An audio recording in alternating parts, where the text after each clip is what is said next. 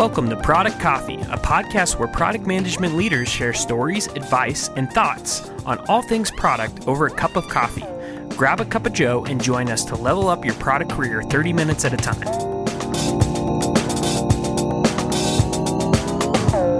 Cool. Well, this week we're going to talk about adaptability. I think that might be the way to summarize it. But Jake, if you want to kind of summarize it in the way that you just did, it was really nice. One of the things that we're thinking about a lot right now at the product organization at Ibotta is how do we adapt to curveballs that get thrown our way from changing market conditions. I think a lot of companies can relate to this right now, just given the macro environment around just the state of the economy and macroeconomic conditions and how that's impacting business decisions and outlooks and so forth. So how do companies and specifically product teams succeed when the future is less certain and you get some big changes thrown at you that you need to react to extremely quickly in order to continue making progress on your product roadmap and product visions? Yeah, so you have basically, when we say market condition shifts, are we talking about strategic intent shifts,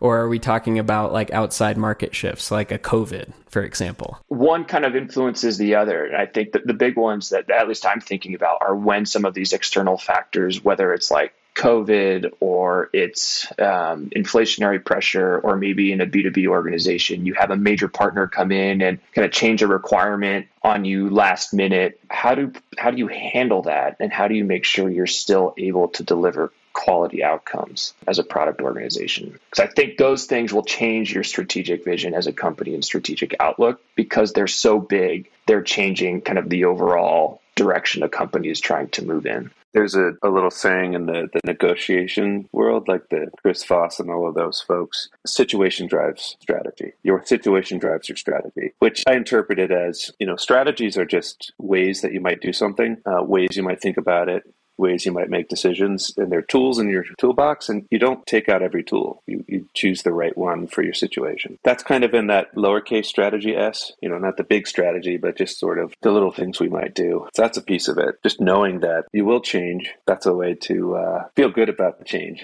You're not just veering off the road, you're picking a different tool out of your toolbox. Knowing where you're going and having that direction is the most important part, like your anchor, your flag in the sand, what have you, right? As a company, where are you guys heading? That's the most important part. Do these market shifts or, monkey wrenches throw you off that course? And is that worth reevaluating? Or does that remain constant and we need to figure out the shorter term milestones to get there, right? Do we need to reevaluate that shorter term milestones? Because we a very similar experience coming into the new organization of, we had these 4 pillars of our OKRs for the year, right? And now we're midway in the year, and, we just went to Cannes and we learned that partners really were interested in sustainability. So we need to pivot, now why? Is it part of the strategy? Does it tie into one of those OKR strategic intents? And if it doesn't, is it worth, ripping one of those out and reprioritizing, knowing that we had made some advancements towards that throughout the year? Another good one in the MarTech space is addressability with the cookie deprecation. And Google just announced yesterday, I believe, it'll date this podcast, but that they're pushing it out another year, right? And then who knows if they'll actually ever deprecate the third-party cookie, right? And so that shifts a whole advertising landscape based on their decision because they own this market share. But yeah, what level are we talking about here? I think that's exactly it, right? Those are factors that are outside the control of your company, but change the conditions within your company operates. And that decision by Google is probably going to have a huge tidal wave of impact across the industry. Just when you think about product roadmaps and how product teams think about product development and the actual things that they prioritize and build. One of the comments you made Kevin, about the North Star and that not moving, that anchor, that stake in the sand. I think that's probably the most important thing to helping teams navigate through those kinds of scenarios, because that makes everything feel like it's going to work out, right? Like our North Star hasn't changed, but we need to evaluate and accommodate for this massive change in our immediate vicinity that may change how we get to that North Star, and it may reposition us a little bit, but our ultimate goal hasn't changed. Yeah, well, I would say that's probably the better of the situations to manage, right?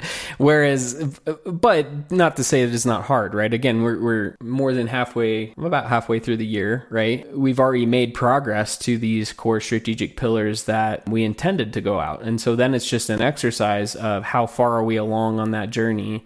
And is it now the time, because of these indications, to shift that strategy? Still have to have the conversation and the trade-offs, right? And we have to make the decision to say, no, we're not doing that in favor of this. We can't do both. So that, you have to have that conversation and decision criteria across the organization, most likely the executive team, right? So if you're influencing from the ground up there versus that executive team kind of advising on where we need to go, always making sure that we're not committing to two things now, right?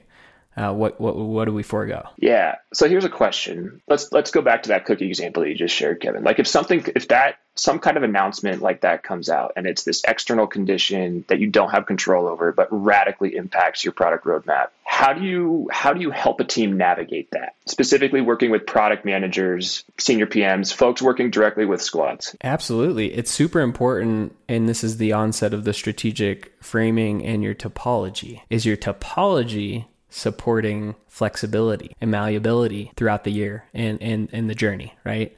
If it's not, then that is probably the first place to start, right? Because if you have a specific cookie deprecation team, sorry guys, like that's not good, right? There's no flexibility. But if you have a publisher monetization team, oh, okay. Or a broader addressability team, that's okay. It's like, okay, there's some malleability, there's flexibility. So I think when you're setting that strategy and you're defining these areas of ownership for your teams, do almost like a pre-mortem for that journey and play out these scenarios and ask your team, like, what if XYZ happens? How will you guys adapt? And that way you're setting yourselves up for success day one versus like having to react to a situation. And so if you're in reaction mode here, I still think it's what was the initial intent, like extract it to the customer and the job and kind of what we were trying to solve for, and make sure our team is set up in that way and focused on that goal.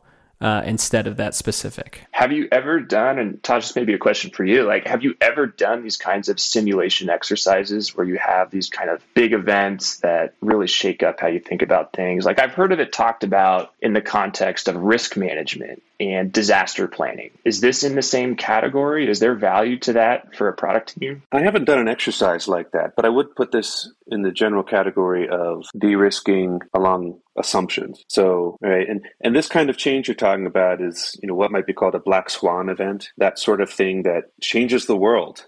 Or at least it alters your view of the world, because suddenly things are not what that you thought. A black swan event basically invalidates, droves of assumptions, as opposed to, oh, well, we have this one assumption that was bad and that happened to be a linchpin for this product. That's a little different. But in all cases, assumptions carry risk. The most dangerous ones are the ones you don't realize you're making. So some of those exercises might just be about how do we identify the assumptions? How can we make explicit those things that we're saying? And sometimes it's just somebody hearing something with just the right ears. I was on my last company. It was a SaaS solution that it let you administer school lunch menus. The whole thing was built for the school industry, but we were going to be expanding into other industries. Like, what about college campuses, and what about corporate campuses and other places food is served? And it was on one of these calls with one of the college crews doing the food there, talking about, oh, well, we don't do this, we don't plan this out, we just kind of do it last minute. So we need a feature that lets us update this signage last minute. And our customer success person was kind of going down that path of, okay, well, we can figure this out or that out. But what I heard was, oh, you're not subject to the same regulations as American school nutrition directors You don't have to have well thought out plans turned in advance. Our system is built with the assumption that everything is thought out and done ahead of time. If there's going to be all this stuff on the fly, man, what else is lurking in our system that is going to completely fall on its face because of a different regulatory environment? So for me, alarm bells were going off from that little passing comment. It's like, oh my gosh, we're going to have a scaling issue. We're not going to be able to get into this industry unless we think about all this other stuff. Recognizing it comes from just those assumptions. Hearing you talk about assumptions that we don't know we're making, like that's a juicy subject. Curious, like other examples of that happening. How do those become uncovered, and then how do you react to those?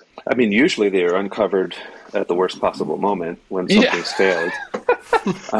An exercise I sort of started developing, and then Lindsay Thrift, she told me about something she learned about. I don't know what her version of this exercise is called, but I call it the sabotage workshop. And you take whatever it is you're trying to do, whether it's an engagement, a project, or an entire user flow, and you set out to sabotage it. You say, how could we make this go as poorly as possible? What could we do to make this fall apart? But you have to, as a saboteur, you can't be obvious. You have to do the subtlest thing you can to do the most damage. And I'd have people, get into teams and make sticky notes for all their ideas. You look at where do people converge. If you get a lot of people saying the same thing, like, oh, this part of the process has a lot of saboteurs focused on it, therefore it must be important. Therefore, what are the assumptions that we've made here that this points out? Like, an example would be like if you want to design getting through from, you get off the train, you get to your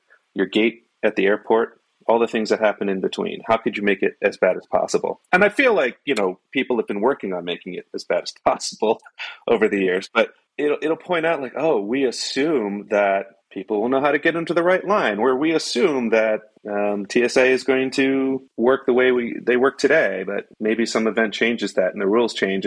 Does that invalidate our entire security flow? That could be a really fun product team hackathon, like a product version of a hackathon, where it's design a feature, design a product to compete and steal market share, or whatever the goal is. Like, basically design something to take us down. What would that look like? I would actually argue that this might be a good step that you should have in your process as a product team, right? Like, I think Airbnb had this one of like, how do you 10x a customer experience, right? And like, how do you take that to the next level? But how could you 10 minus that experience? Like, that would be actually more interesting, I think. Or, doing both would be helpful, but that might be a good tool in the toolkit. Maybe we have a 10 minus rebuttal to the Airbnb approach. Well, and what it'll also point out are pinch points. So if you're trying to 10x, maybe some of the things in your process don't scale. Maybe they're fixed. And so, you suddenly have this bloated thing with a pinch point that was immovable, and that's a total blocker. It leads, so there's this thing, that the sort of, Teresa Torres talks about the product trio, design, engineering, and product, looking at, the desirability, usability from design, the feasibility from engineering, and then the viability from product, which is to say, even if we can build something people will love to use, so that's feasibility, desirability, and usability, will it make a difference to the business? And that's the viability. But there has to be this thing at the end of each of those parts, which is at a scale appropriate to the business. Even if we can build this at a scale appropriate to the business, we can build something people will love to use at a scale appropriate to the business. Will it help the business at a scale appropriate to the business? So it's like maybe, it works in a prototype, or if we have 100 users, it's all great and we can build that, but we scale up to the level we need to be sustainable and our AWS bills go, sink us, or our system just can't handle it, or our customer success people suddenly can't do this. We have to automate stuff away. You have all these emergent issues. So at a scale appropriate to the business are really, to me, the key word to think about. Yeah, I think about this a lot. Like, it seems like there are two equally important problems, generally speaking, in developing especially new products and innovation products that take this, not the same innovation, but I would argue the same level of innovation. And that is figuring out the formula to solve the immediate problem, right? Like doing whatever you need to do to hack it together, figure it out, kind of like the MVP concept of just cracking the code and figuring out what it takes to solve this problem in a valuable way. That's problem number one. Problem number two is figuring out how to solve that problem at scale. And I think the innovations to do that are just as complex and just as challenging and impressive as it is to solve the immediate problem. We're thinking about something right now at Ibotta in terms of taking what we've built over the last 10 years and scaling that. It's the 10x problem. Like, how do we scale this at 10x? And doing what we've done for 10 years is not going to get us through the next 10 years. There's no way. I saw a quote today in my work Slack that I just loved. It kind of blew me away because I just never thought about it before. In a good market, we innovate.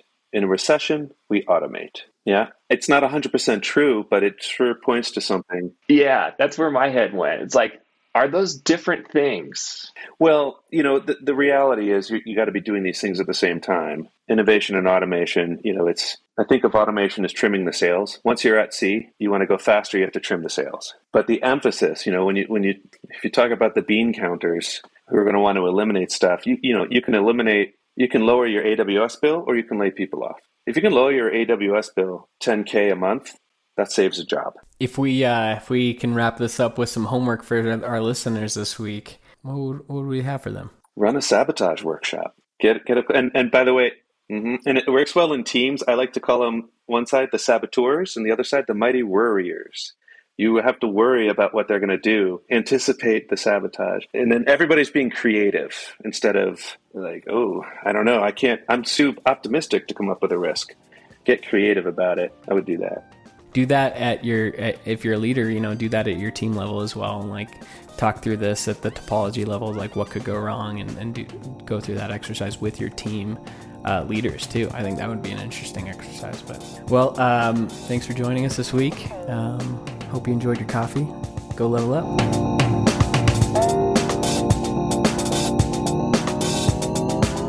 This has been Product Coffee, produced and engineered by me, Kevin Gentry. Through our podcast partner, Anchor, you can now record a voice message and send us ideas or topics to cover, and who knows, we might end up playing it on the show. You can also become a supporter of Product Coffee by contributing a monthly donation to help us sustain future episodes. Please rate, review, and subscribe to Product Coffee on Apple Podcasts, Spotify, or wherever you get your podcasts.